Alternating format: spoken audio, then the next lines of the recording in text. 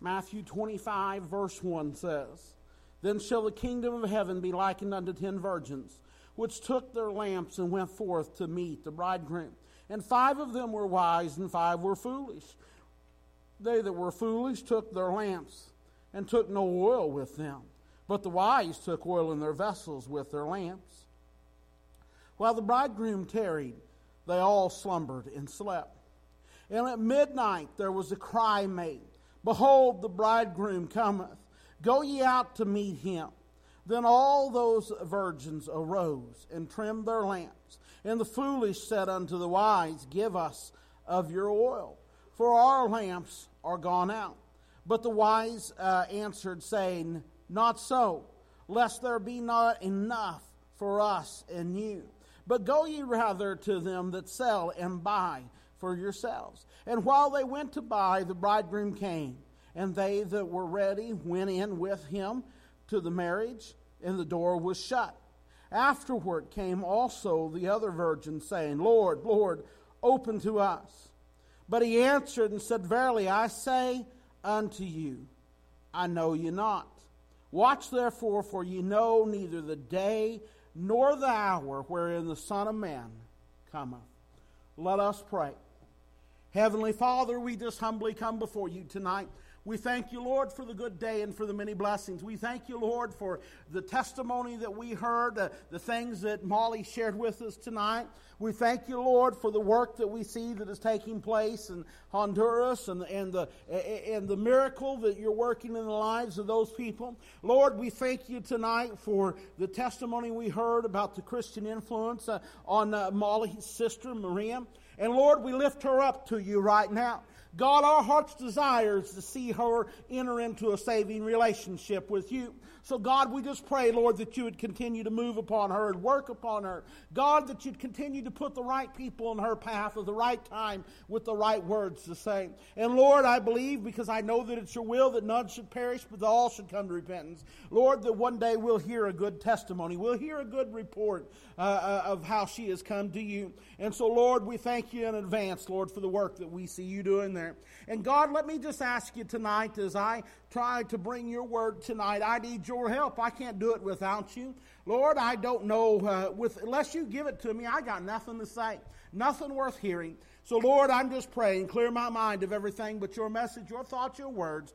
Place on my tongue the very things you'd have me to say here tonight. And God, help me, Lord, to present your word in a way that is brief but impactful, in a way that touches your people. God, we know that your word will not return void. So, Lord, have your way and your will in our midst here tonight. And we'll be sure and give you all the glory for it. God, we love you. We worship you. We praise your holy name. And we ask it all in the precious and holy name of Jesus. Amen.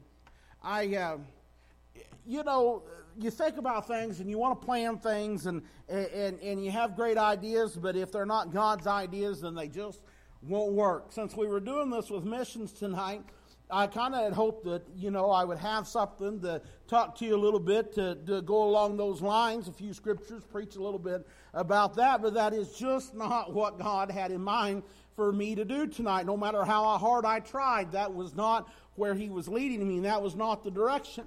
If you will remember last week, I preached out of this same chapter. We preached about the talents. Tonight, I want to bring to you just a few words real quick here about the 10 virgins, which they are, that were to meet with the bridegroom, right? I don't know if it's the right way to say bridesmaids or not. The Bible says virgins, so that's what we'll refer to them tonight. If we look at Matthew chapter 25, we can see that Jesus clarifies further what is meant to be spiritually ready, right? Matthew chapter 24 is when his disciples had asked him what the signs of the end times were, and he goes through a list and he talks to them about that. Well, here in 25, he clarifies. He starts with a couple parables, and then he talks about the dividing of the sheep and the goats, but he is further clarifying what it means to be spiritually ready for his return, right? That's the question that chapter 24 starts with. That's what he addresses addresses in chapter 24, that is still what he's addressing and teaching about here in chapter 25. What it takes to be spiritually ready for his return and how we are to live until he comes back, right? You could almost say that this chapter is a litmus test, right? That Jesus uses or gives us to use for what it means to be ready. We start here in chapter 25 with the 10 virgins, right? And I would say that that the question that's being asked there, or what it's saying, is, are you ready, right? Are you ready, living a life of faithfulness, patiently waiting and watching for the Lord's return? The 10 virgins teach us that every person is responsible for his or her own spiritual condition. It's on us. And then when we get to the not 10 talents, but the parable of the talents, which I talked about and preached on last week, right? We could probably sum that up by saying, are you actively serving the Lord by using what he gave you, right? Using your personal and material resources, right? For his glory, in order to further his kingdom, right? I believe that parable shows us how necessary it is for us to be using what God has given us. And then the last part of chapter 25, we see the separation of the sheep and the goats, right? We see the judgment, also sometimes referred to as the judgment of the nations. And one lesson, there may be a few lessons that we can take from that, really from all of these, but the one lesson that I know for sure that we need to take from this is, are you responding with compassion to the needs of other Christians, right? That is one thing that he is addressing for sure at the end of that. It stresses the importance of serving others that are in need. And that is a lot of what Molly was showing us and was talking about on this mission trip that she went on, was serving those who were in need. The one thing I thought about it, that if I hadn't have already known, I would learn just from the slides that she was showing and the things that she was saying, is we are the most blessed people on the face of the earth. We are blessed beyond measure. Please don't take that lightly or take that for granted. Every bit of it. It's not because of our excellent work ethic and how smart our forefathers were or how lucky they were, however you want to look at that. It was because God's hand upon this people and upon this nation. It was his blessings that he is in his grace has given us, and just as easily as he's given them, he can take them right back away. That blockhouse, that those people felt like they just won the lottery to get a bunk bed made out of 2x4s. If God was to remove his hand from us, that'd be your house. That'd be you. That'd be me. When we look at these three, the two parables and then the judgment that's described to us, the separating the sheep and the goat, I think it takes all three to present the whole picture, right? And the one thing that I know for sure is that all three show that there is a day of reckoning coming, right? There is a day of judgment. There is consequences for not being ready, right? That is the theme of this whole chapter. That is what it's saying to us. So I'll say to you tonight, he that hath an ear, let him hear what the Spirit saith unto the churches. We better listen up to what the Word of God has got to say for us. And so anyways, when we look specifically, or say to us, when we look specifically here at the parable of the 10 virgins, there's a lot of different interpretations to this parable. I've heard different people describe it different ways and teach it different ways and explain it and preach it different ways. I've had different thoughts on it, and I don't pretend to have it all figured out. But as we look at this, the question usually revolves around the oil and the lamps, and why couldn't the wise ones give to the foolish ones, and why did it have to be this way? The first thing I think to figure this out is, for me, was looking at that oil. Now, as you go through the Scripture, Oil usually represents the Holy Spirit, right? When it's used in a symbolic nature in the Scripture, it's usually symbolizing or representing the Holy Spirit. Now, that's not a hard, fast rule, right? You know, there's not a footnote in the back of the Bible that God put in there saying oil always equals Holy Spirit. Not anything like that. But we can usually see from the teaching that is usually what it means or what it represents. Not always, though. It could just simply represent being ready. If you've got your oil, if your lamp's full of oil, you're ready, right? That's probably a more simple understanding, and that's probably, I know that's accurate. I've heard some say that the oil was, the oil was good oil while it lasted, but the oil that was used yesterday will not keep today's lamps lit. You know, it's not enough for today. And so I think they're talking about how we can't just depend on the past and past experiences, and that, that they're not sufficient for the needs of the day. And so that, talks about the need for daily grace. And I get that, but I keep coming back to oil representing the Holy Spirit. So think about it that way with me for just a minute, and let's look at our text. Let's look at some of these verses. Let me pull a few things out here. Verse 13 says, "Watch therefore, for ye know neither the day nor the hour wherein the Son of Man cometh." That's where we ended. We know that the whole point, right? The parable's over, and Jesus is saying, here you go, here's the point. The whole point is Jesus is making a warning or giving us a warning about the unknown time of the final judgment. If we back up 2 verses and we look at verse 11 and 12, it says, "Afterward came also the other virgins, saying, Lord, Lord, open to us." Right? This is the foolish ones. "But he answered and said, Verily I say unto you, I know you not." Jesus is saying, you know me not. Right? That reminds me of what Jesus said earlier in Matthew chapter 7 and verse 21, 22, and 23. Let me just read it to you. "Not everyone that saith unto me, Lord, Lord, shall enter into the kingdom of heaven, but he that doeth the will of my Father which is in heaven. Many will say to me in that day, Lord, Lord, have we not prophesied in thy name? And in thy name have cast out devils, and in thy name done many wonderful works. And then I will profess unto them, I never knew you. Depart from me, ye that work iniquity." That sounds very familiar. That sounds very close to what he is saying here. Right? Think about just for a minute what he's saying there. He's saying not everyone that comes claiming to know me, not everyone, right, who has said, well, Lord, I've done this, right? Not everyone that comes and says, well, Lord, I went to church, right? Lord, I give tithes. Lord, I done this and I done that. He's saying there's many that he's going to say to, I never knew you.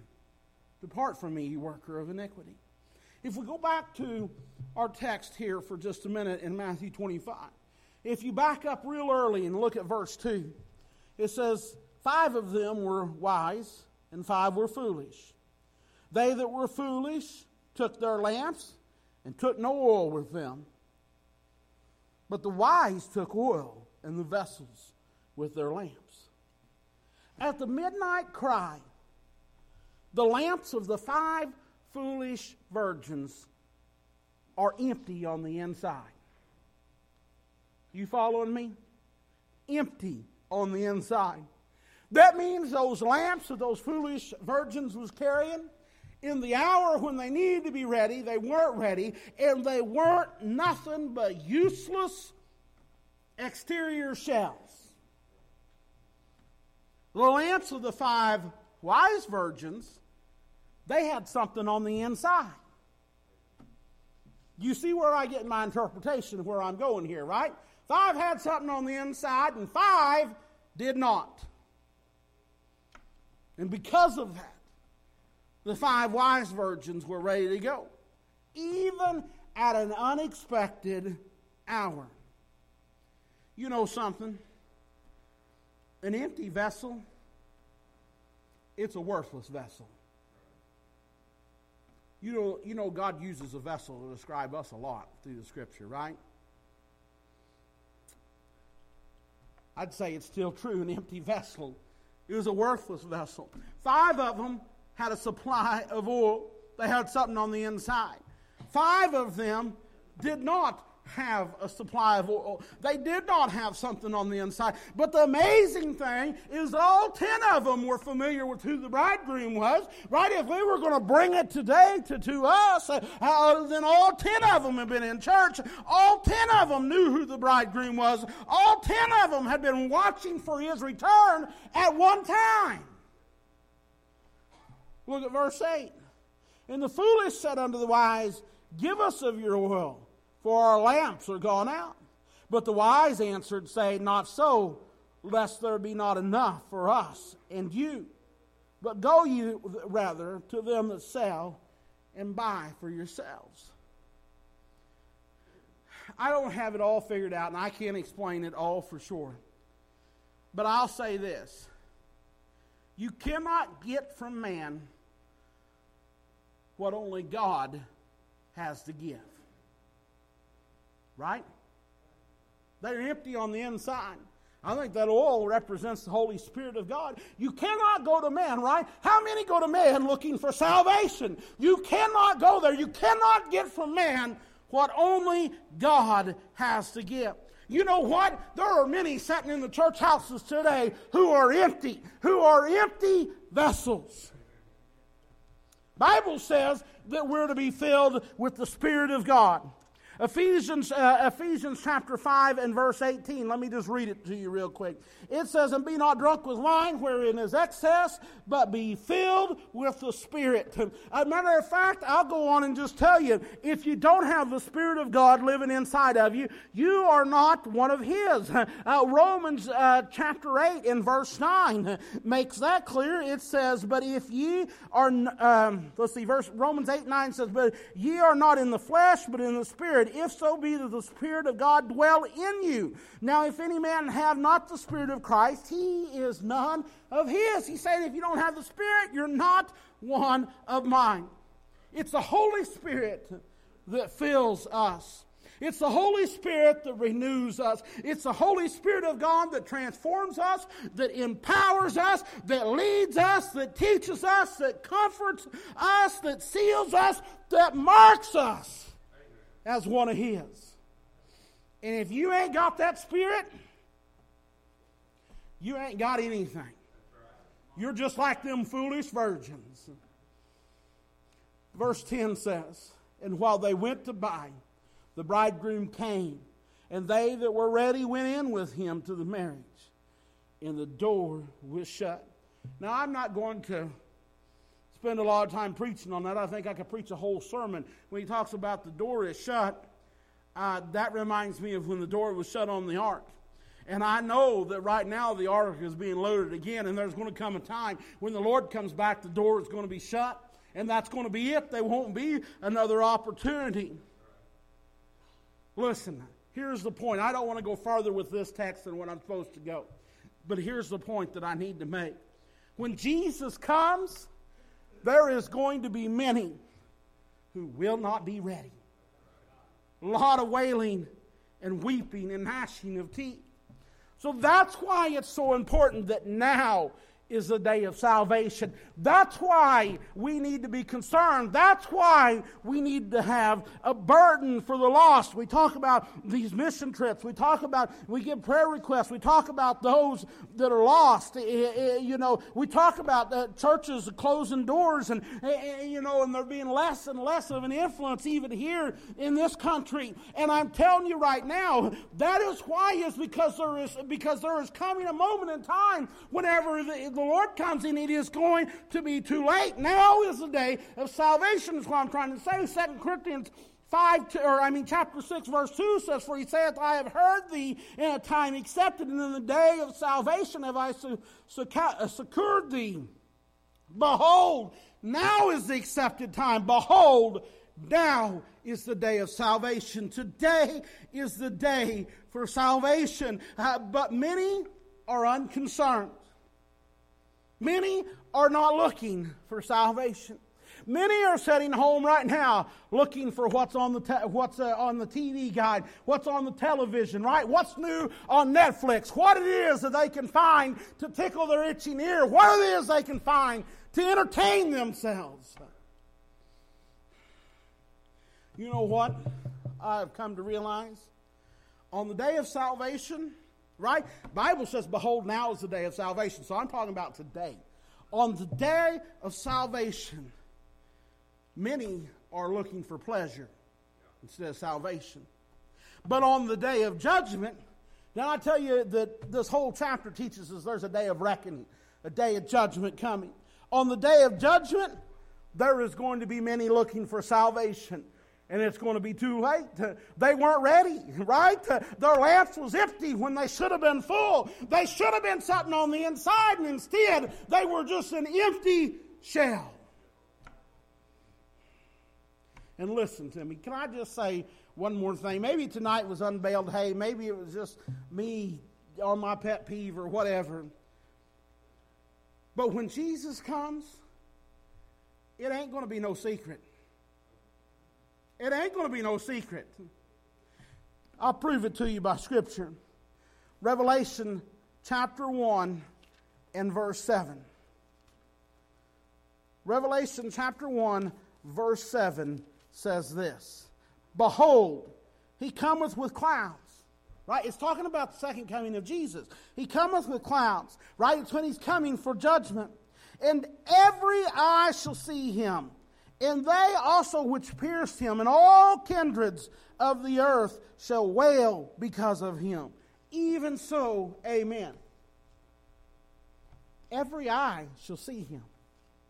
Every eye. Who's not included in every? He even says those that pierced him are going to see. Right? Every eye of all time.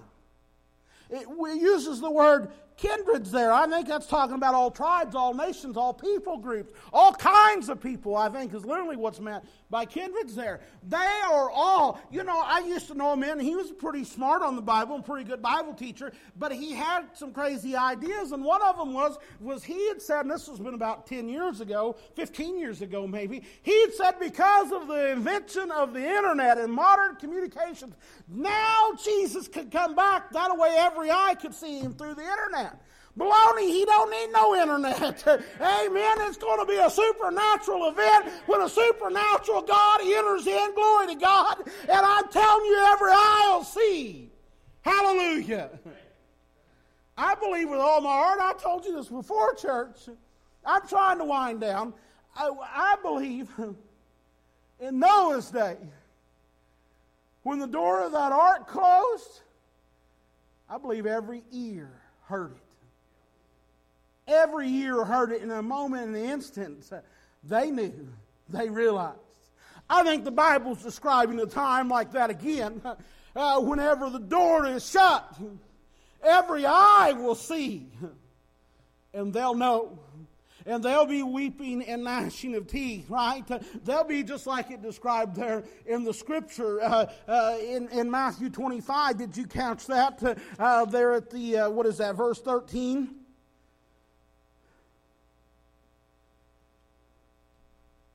No, maybe it was in Matthew 7 that I was reading. But look, here's what I want to say to you, and I'm quitting. You better get ready before it's too late. If you're not ready, it is time to get ready. Friend, he's coming. And it may be sooner than you think. Because if he doesn't come before, he'll come for you when you draw your last breath. Now, I pray and hope every one of you are saved here tonight, but I don't know your heart. Maybe you're not. But let's just say for a minute that you're part of the redeemed. Your name is written in the Lamb's Book of Life. How many do you know that's not? How many do you care about that's not ready? Every one of us has got people that just come to mind. So let me ask you, what are you doing about it? What are you doing about it? When's the last time that you mentioned anything to them? Really, we ought to just boldly walk right up to them and witness and share the gospel of Jesus Christ with them. But how many of us won't do something as simple and as easy as just give a simple invitation to church? I come across a statistic as Jennifer comes for a song of invitation. I come across a statistic that I had planned on sharing in maybe a sermon in the future, so I don't have it with me. I wished I did. but I think I remember it good enough. I believe the statistic said that 72%, may have been 82%, but I think it was 72% of your friends, now not just some casual, somebody you just happen to meet once or twice, but actually your friends, people you have a relationship with, 72% of them, I'm not saying you just flippantly ask them one time, you got to be sincere, you've got to mean it, and they've got to know that this is something you would like for them to do. And you may have to ask them more than one time. But if you do, they'll come to church. They'll come at least one. Now, that's no guarantee they'll get saved, right? We know that all won't get saved. That's no guarantee that they'll give their heart, but at least they'll come. At least they'll have a chance to hear the gospel. But the sad part is, according to that same statistic, only 2% of the church people, that now we're talking about us sitting here, will actually invite their friend, will actually say something to them. If you believe what I've said tonight, what I've proclaimed for the Word of God, from the Word of God, how much would you have to hate somebody to not at least try to warn them? Would you stand to your feet? I want to open the altar and I want to give you a chance to come tonight. If the Spirit of God is dealing with you, would you come tonight? If you've got a need, if you've got a heavy burden, would you come tonight? Whatever it might be, would you come tonight? Would you come? Hallelujah. If you've got a need, if you've got a burden, would you come tonight?